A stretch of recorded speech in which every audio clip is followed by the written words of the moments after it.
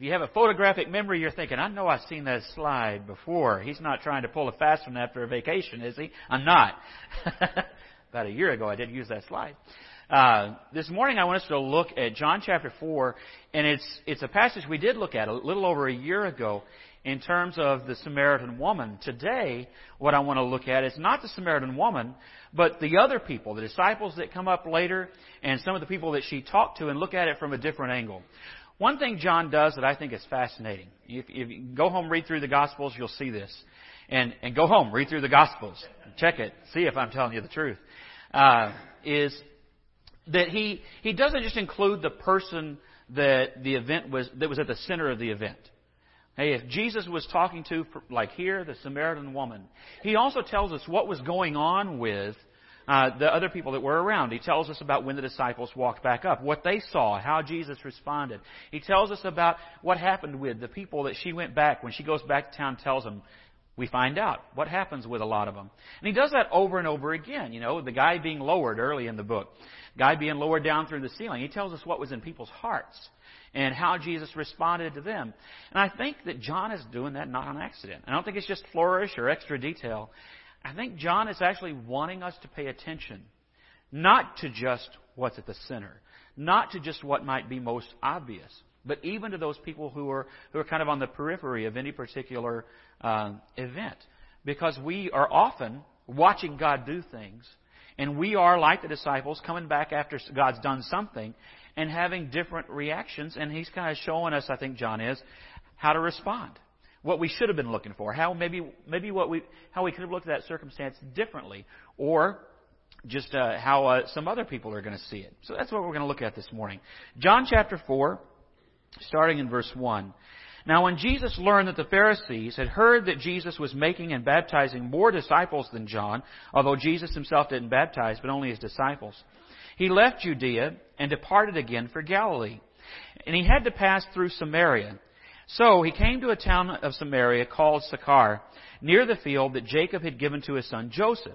Jacob's well was there, so Jesus, wearied as he was from his journey, was sitting beside the well. It was about the 6th hour. Let me just say before we go any further, it's kind of interesting John's wording here, because he says that Jesus had to go through Samaria. Well, if Jesus wanted to go quickly, he had to go through Samaria. It's kind of like, you know, when you're taking a trip and there's places you'd like to see or places you'd like to avoid, sometimes they take longer, right? Let me mention a prayer request too. Dan and Babette. Babette's father fell and is having some issues with that and is in the hospital. So remember him in your prayers too. I thought of that because Dan and Babette, I used to live in Bonham, preached in Bonham for several years. Her parents live in Bonham. And the straight way to get through Bonham is to go straight through the heart of Fort Worth, Dallas, and everything in between, right? The heart of the beast. You got to go right through. And that's easier than it used to be with toll roads, which, by the way, communist toll roads. But hate those anti-Texan roads. And all we're about to do is get more of them. But the sermon's not about that today, okay? I'm just explaining that's Samaria, okay? It's not quite as much Samaria as Midland and Odessa. I haven't picked on them in weeks, but, you know, there you are. But that's the quick way. And that's what Jesus does. I think when he says, that wasn't what was normal. Jews normally went around. They didn't want to deal with Samaritans. They didn't like them. They praised God that they weren't them. And so they would go around. Dan and Babette go way around. When Pat and Emmett would come okay. When they would come visit us in Bonham, they would go way around. And we often did too. Here's the trick. If you go way around Bonham, you end up in St. Joe, and there's a German bakery with a Danish. See what I'm saying? So Jesus didn't need a Danish, so he went through Samaria. So he cut right through. I think when it says that he had to, I think he knew what he was up to. Because he didn't have to. It wasn't a necessity, and it wasn't the norm. So maybe his had to be about what was about to happen here. Verse 7, a woman from Samaria came to draw water. And Jesus said to her, "Give me a drink," for his disciples had gone away into the city to buy food. And the Samaritan woman said to him, "How is it that you, a Jew, ask for a drink from me, a woman of Samaria?" And that's two things, not one thing. She's saying, "You're a Jew. Jews don't talk to women, and I'm a woman. Why are you talking to me?" Okay? They hadn't had women's lib in Samaria or in Jerusalem, okay? And so she's going, "I can't believe you're even talking to me. And on top of that, do you know where you are? Are you that lost? Because you're talking to me." And he knew. And this is what he says to her, because she's shocked. He says, verse 10, "If you knew the gift of God and who it is that is saying to you, 'Give me a drink,' you would have asked him, and he would have given you living water." And the woman said to him, "Sir, you have nothing to draw water with, and the well is deep. Where do you get this living water? Are you greater than our father Jacob?" Because she's not thinking so yet. "He gave us this well and drank from it himself, as did his sons and his livestock." And Jesus said to her, "Everyone who drinks of this water will be thirsty again. But whoever drinks of the water that I will give him will never be thirsty again. The water that I will give will become in him a spring of water welling up to eternal life." And the woman said to him, "Sir, give me this water so that I will not be thirsty or have to come to draw water." Jesus said to her, "Go, call your husband and come here." That's kind of tricky with what he just did. Did you see it? She says, "Well, I don't have a husband." And he says, "I know, but you've had a slew of them already." I don't think he looked over his glasses. I didn't mean to do that. "You've had a slew of them already, and the guy that you're living with now, he's not your husband, is he?" And she says, "That's interesting." So let's look at what she does, because actually she doesn't engage that right then. She says, "I have no husband." He says, "You've had 5, and the one that you have now is not your husband. What you said is true." And the woman says to him, "Sir, I perceive that you are a prophet. If somebody said to you that kind of thing, you might say, NSA, right? Maybe a little bit. I wonder what this guy's up to. Somebody's been hacking." And in her day, a prophet's about as close as you're going to get. "Our fathers worshipped on this mountain, but you say that in Jerusalem is a place where people ought to worship." And Jesus says to her, "Woman, believe me, the hour is coming when neither on this mountain nor in Jerusalem will you worship the Father. You worship what you don't know. We worship what we know, for salvation is from the Jews. But the hour is coming, and is now here, when true worshipers will worship the Father in spirit and truth. For the Father is seeking such people to worship Him. God is spirit, and those who worship Him must worship in spirit and in truth." I mentioned before, what's fascinating is he just goes straight into her heart and says, "This is your situation. I understand." And there's almost an implied, "And yeah, I'm still talking to you. You still matter to me. I'm still not looking down my nose at you. I still care." That stuff doesn't scare me off. But he scared her off a little bit, because her reaction was to say, "So you think I ought to be at the place where there's a church with a big C or the Church of Christ with the small C?" Only Church of Christ people are going to get that joke. I apologize to the visitors. Okay? Small C, big C, it's like an in-house thing. Our typewriters are broken. So it's just what it is. But we had those questions. Where am I supposed to be? What am I supposed to do? Where do we worship? And when she asked this question was when he got to her heart. And we do that, right? We get defensive and we throw up barriers and we say, "You ever eaten at Sonic?" That sort of a thing. "How about those Mets?" In New York, it's the only time that most people are going to ask about the Mets. It means they're dodging the subject, okay? Otherwise, they're talking about the Yankees. But if something comes up that's uncomfortable, you say, "How about those Mets?" And so this is kind of her dodging. And that's her thing.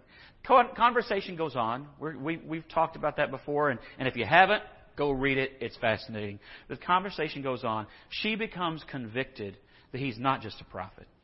She becomes convicted that he is actually the promised Messiah. By the way, Samaritan woman, she knows her stuff for somebody who is seen by Jews of the day as being a religious outcast. She knew about the promise. She knew that it mattered where you worship. She knew that it mattered how you worshiped. And she really was, I think, honestly inquiring, even if it was a dodge of something a little too close to home. But she knew he cared, and so she kept talking. She runs back to town. And she tells him, you're not going to believe this guy. This guy told me everything I ever did, and he still talked to me. And he's from like Jerusalem or somewhere crazy like that, and he still talked to me. And he was talking to me about faith, and he knew what I'd done. He knows what's happened to me. You would not believe. And they said, and he's still talking to you? Because they weren't always still talking to her. Some of them must have looked down their noses at her. That's why she was getting water when she was getting water, to avoid the town gossips. They said, this we got to see. And so they do. They go out and meet. Let's look here at let's pick up 23. No, 25. The woman said to him, I know that the Messiah is coming, he who is called Christ. When he comes, he will tell us all things. And Jesus says, I who speak to you am he. And she got it. Just then the disciples came back. They marveled that he was talking with a woman. Do you catch that? They marveled. They're like, what is he doing? Right? Why is he talking to this lady? And notice that it doesn't even say that they marveled that he was talking to a Samaritan. They're more shocked that he's talking to a lady.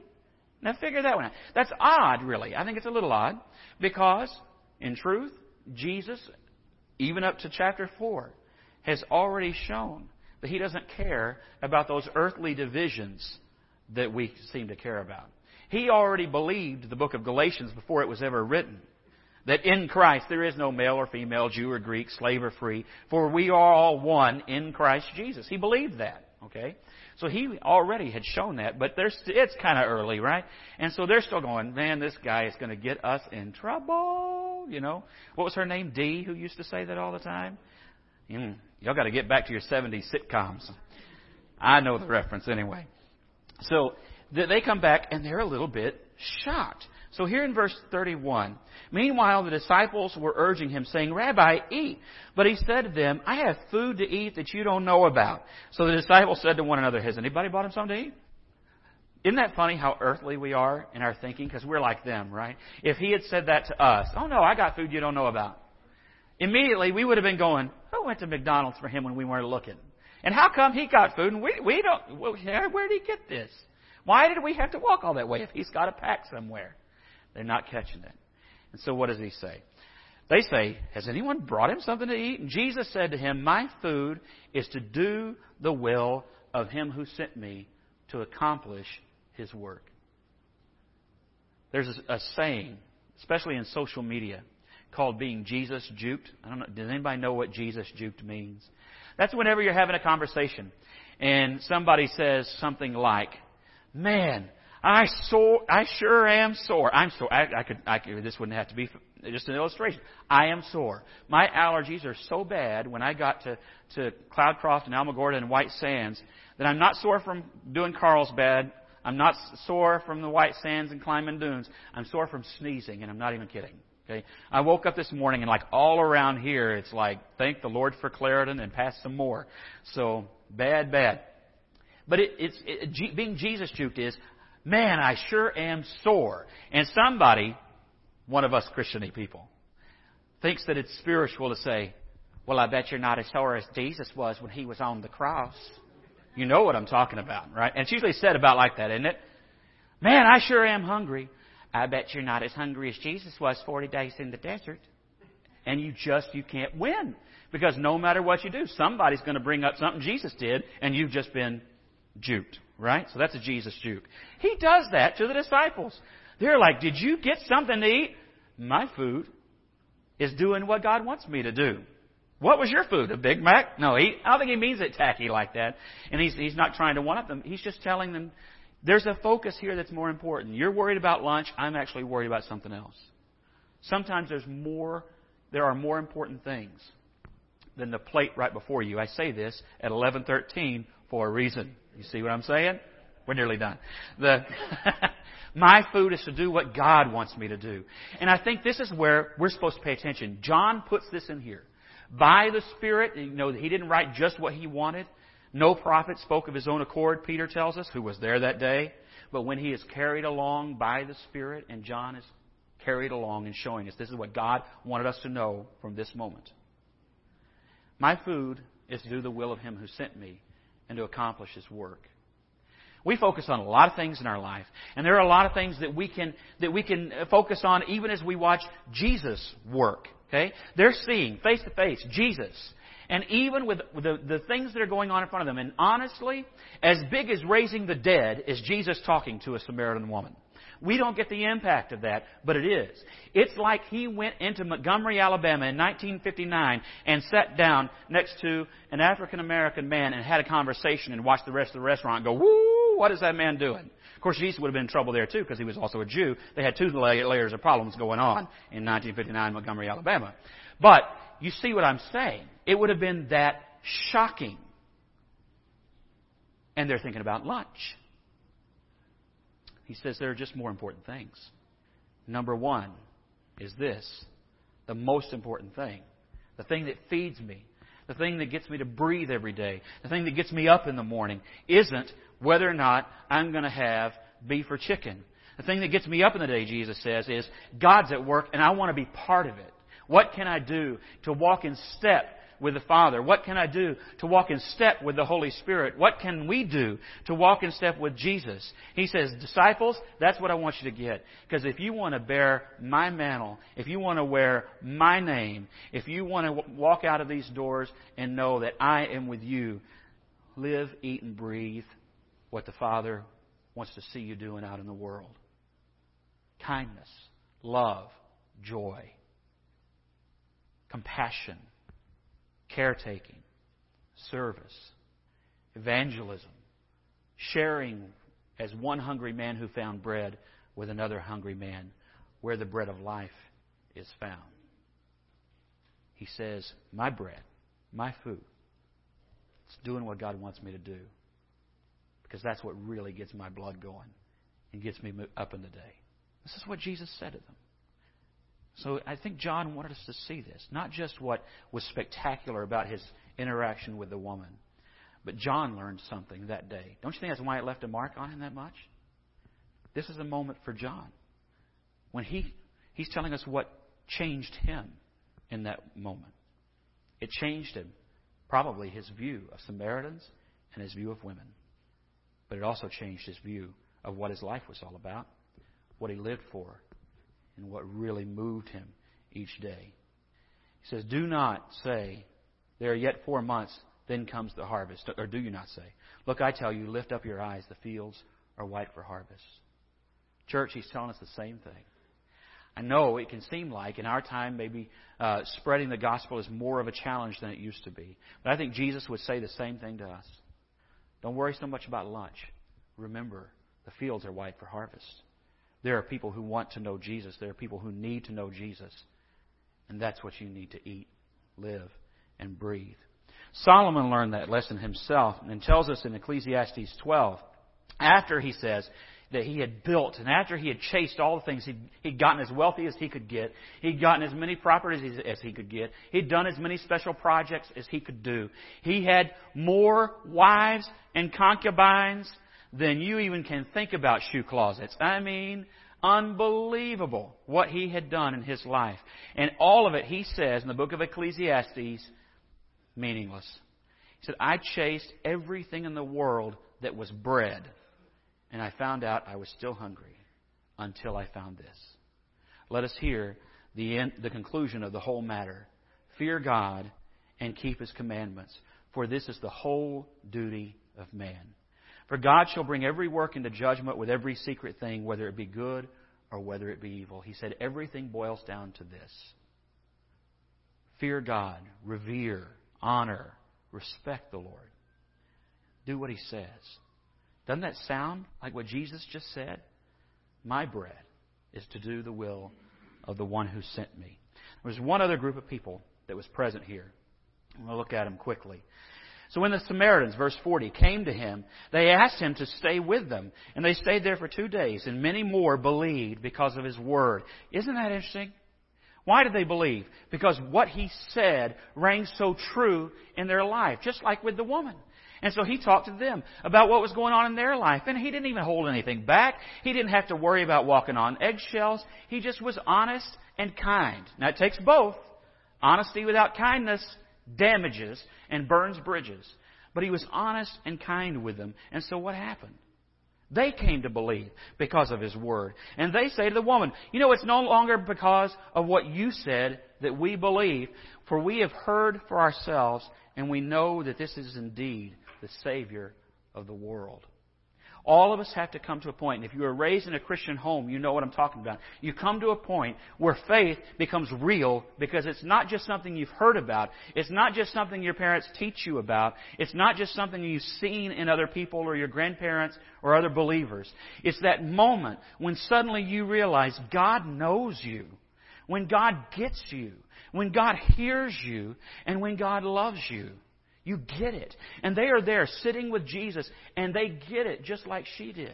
And so they look at her and say, listen, we thought you were telling stories, and then we got here and you weren't. And then the more He talked, the more He convinced us, this is the living water. This is the bread of life. You convinced us. And so they end up following Him. We sometimes are afraid that bringing up Jesus is going to make things too hard. It's going to cause too many problems. This lady didn't just bring up Jesus, she brought them to Jesus. And what it made was new disciples. We've been told the same thing. Your bread, church, is to do the will of Him who sent you. He says, look at the fields. They're white for harvest. People who need to know Jesus, people who want to know Jesus, people who, when they spend time with Jesus, will come to Jesus. But like the Samaritan woman, they're waiting for somebody to come and tell. Jesus came and told her and showed her. She went to town. She came and told. And because of that, many people... What a great missionary this lady was. She went and told. They came and believed. And He says the same thing for us. Jesus said to them, all authority in heaven and on earth has been given to me. Go therefore and make disciples of all nations, baptizing them in the name of the Father and of the Son and of the Holy Spirit, teaching them to observe all that I have commanded you. And behold, I'm with you always to the very end of the age.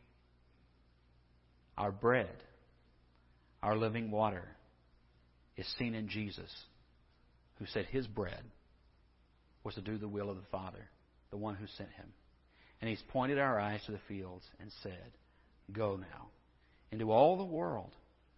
Everywhere God sends you today. It doesn't have to be Paraguay. It doesn't have to be Africa. It doesn't have to be, as we were talking about in class this morning, Cleveland. All these places need Jesus. But there are people at Walmart. There are people at the baseball fields. There are people that live next door to you. There may be people in your very home. And all they need is for you to wake up in the morning and seek the bread of Him who sent you, to do the will of Him who sent you. And He calls you to this task. He calls you never to let grace die in just one heart, but to plant that seed further out and further out and further out. Because it's the seed sowers who created what happens that creates a harvest. Paul planted, Apollos watered, and God gave the increase. But you could just as easily say, Alan planted, Bill watered, and God gave the increase. Because that's what He calls us to. That's our bread. That's what ought to get us up and drive us in the morning. Let's pray together. Father, we are grateful to have been a part of being able to see You work this morning, see You keep Your promises. Father, we pray that as we consider the example of this one woman and Your Son, and seeing so many lives touched, Father, we pray that we will meet You at the well, that we will see the task You have for us, and that we will step out on faith. We pray, Father, for the people that we are going to be living alongside, working alongside, and sharing Christ with. We pray that You are preparing their hearts, that You are tilling that soil. Father, we pray that we will be faithful and plant the seed, and that we will see and reap a great harvest. Father, we pray that you would be with those who are here this morning who have yet to surrender their lives to you. We pray that you will help them to understand your love and your grace and your compassion. We pray, Father, that you would move each of us to a greater relationship with you. It's in your Son's name we pray. Amen. We always offer an opportunity. If you need prayers, we will pray with you. We can do that as a church. You can go to the back, and Mark, one of our elders, is already back there. There are others who will pray with you. And I encourage you to take advantage of that. Let them pray with you and for you. If it's your time that you want to put Christ on in baptism, we invite you to do that as well as we stand and as we sing.